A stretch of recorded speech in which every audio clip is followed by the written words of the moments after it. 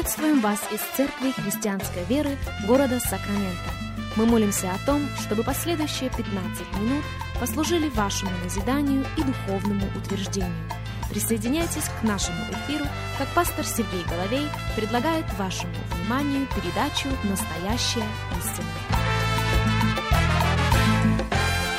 Здравствуйте, уважаемые радиослушатели! Сергей Головей у микрофона. Из Церкви Христианской Веры мы приходим к вам.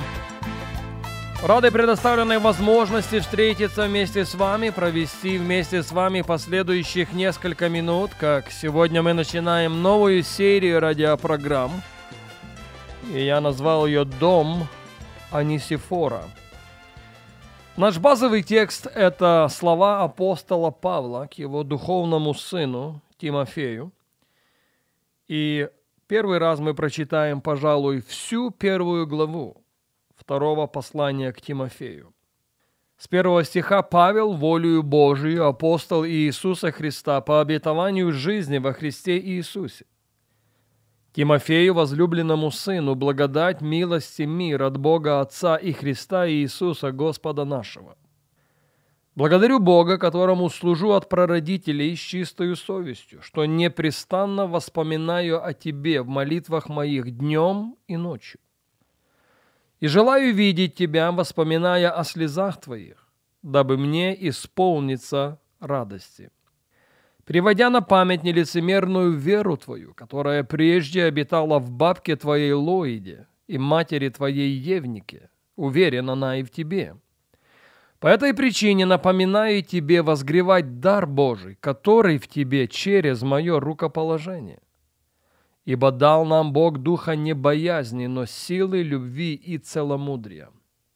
Итак, не стыдись свидетельства Господа нашего Иисуса Христа, не меня, узника Его, но страдай с благовестием Христовым, силою Бога». Еще раз, 8 стих. «Итак, не стыдись свидетельства Господа нашего Иисуса Христа», говорит он Тимофею, «и не стыдись меня». «Не стыдись меня, узника Его, но страдай с благовестием Христовым, силою Бога». К этому выражению «узник Христов» он возвращается чуть-чуть позже, несколькими стихами ниже. 9 текст. «Спасшего нас и призвавшего званием святым не по делам нашим, но по своему изволению и благодати, данной нам во Христе Иисусе прежде вековых времен, открывшийся до ныне явлением Спасителя нашего Иисуса Христа, разрушившего смерть и явившего жизнь и нетление через благовестие, для которого я поставлен проповедником и апостолом и учителем язычников по сей причине. Я и страдаю так, но не стыжусь, ибо я знаю, в кого уверовал, и уверен, что он силен сохранить залог мой на оный день. Держись образца здравого учения, которому ты слышал от меня. С верою и любовью во Христе Иисусе храни добрый залог Духом Святым, живущим в нас. Ты знаешь, что все осийские оставили меня, в числе их Фигел и Ермоген». 16 стих. «Да даст Господь милость дому Онесифора, за то, что он многократно покоил меня и не стыдился моих уз». Не интересно ли? Он в 8 стихе просит Тимофея: «Не стыдись свидетельства, и не стыдись меня, узника его, но страдай с благовестием Христовым, силою Бога». В 16 стихе он делает ударение на то, что Онесифор, о котором мы очень мало знаем, не стыдился меня, узника Христова. Еще раз 16 стих, 2 Тимофею 1,16.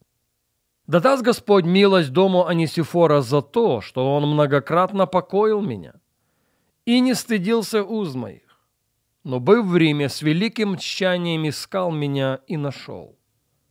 Да даст ему Господь обрести милость у Господа в оный день, а сколько он служил мне в Ефесе, ты лучше знаешь».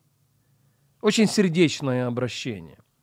Действительно, письмо отца своему сыну. И во время написания этого письма делаются ссылки на события, свидетелями которых они были вместе. Но перед нами личность Онесифора, некого Онесифора, повторюсь еще раз, человека, о котором мы знаем немного.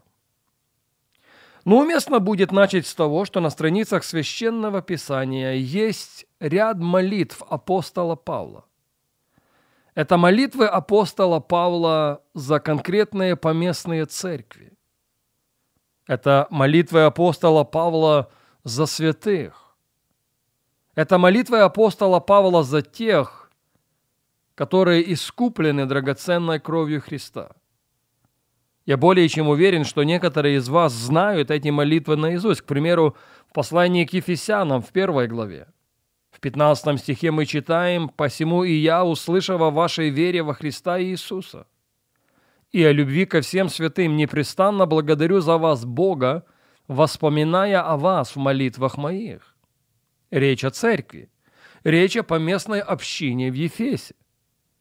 В 17 стихе: «Чтобы Бог Господа нашего Иисуса Христа, Отец славы, дал вам духа премудрости и откровения к познанию Его, и просветил очи сердца вашего, дабы вы познали, в чем состоит надежда призвания Его, и какое богатство славного наследия Его для святых, и как безмерно величие могущества Его в нас, верующих, по действию державной силы Его».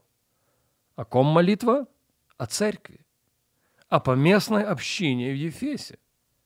В 3 главе того же послания, к посланию к Ефесянам, в 14 стихе он пишет: «Для сего преклоняю колени мои перед Отцом Господа нашего Иисуса Христа, от которого именуется всякое Отечество на небесах и на земле. Да даст вам, верующим в Ефесе».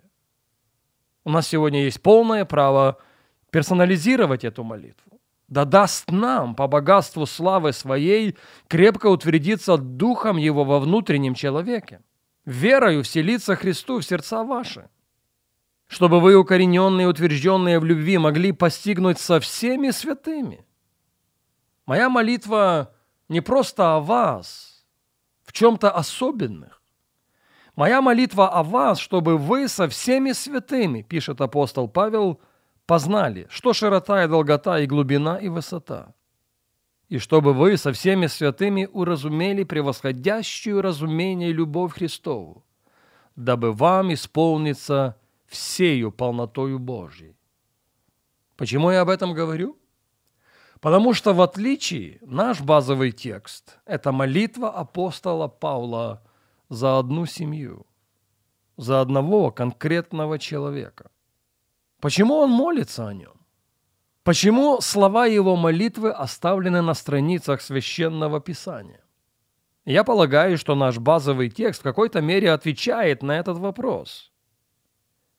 Апостол Павел в первую очередь молится за Онесифора и за весь его дом, потому что последний, оказавшись в Риме, послушайте внимательно, с великим тщанием искал его. Какие возвышенные слова! Онесифор предпринимал, и далеко не одну попытку, чтобы найти апостола Павла. Рим в наши дни большой город. Рим был большим городом и во время написания этого послания. И действительно, для того, чтобы найти апостола Павла, надо было приложить определенные усилия. Заметим еще раз: с великим тщанием искал меня. Искал и нашел. Знаете, почему Онесифор делает это?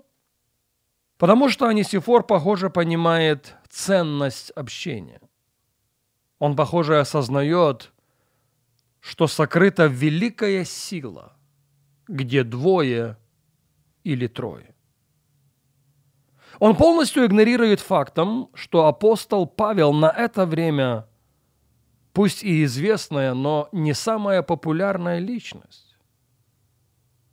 Очень многие присоединяются к тем, которые обвиняют его в поджоге Рима. Но он ищет его. Он не стыдится его уз. Он понимает, повторюсь еще раз, что в общении есть сила. есть огромнейшая сила, где двое или трое. Но об этом мы должны будем продолжить наш разговор на нашей следующей программе.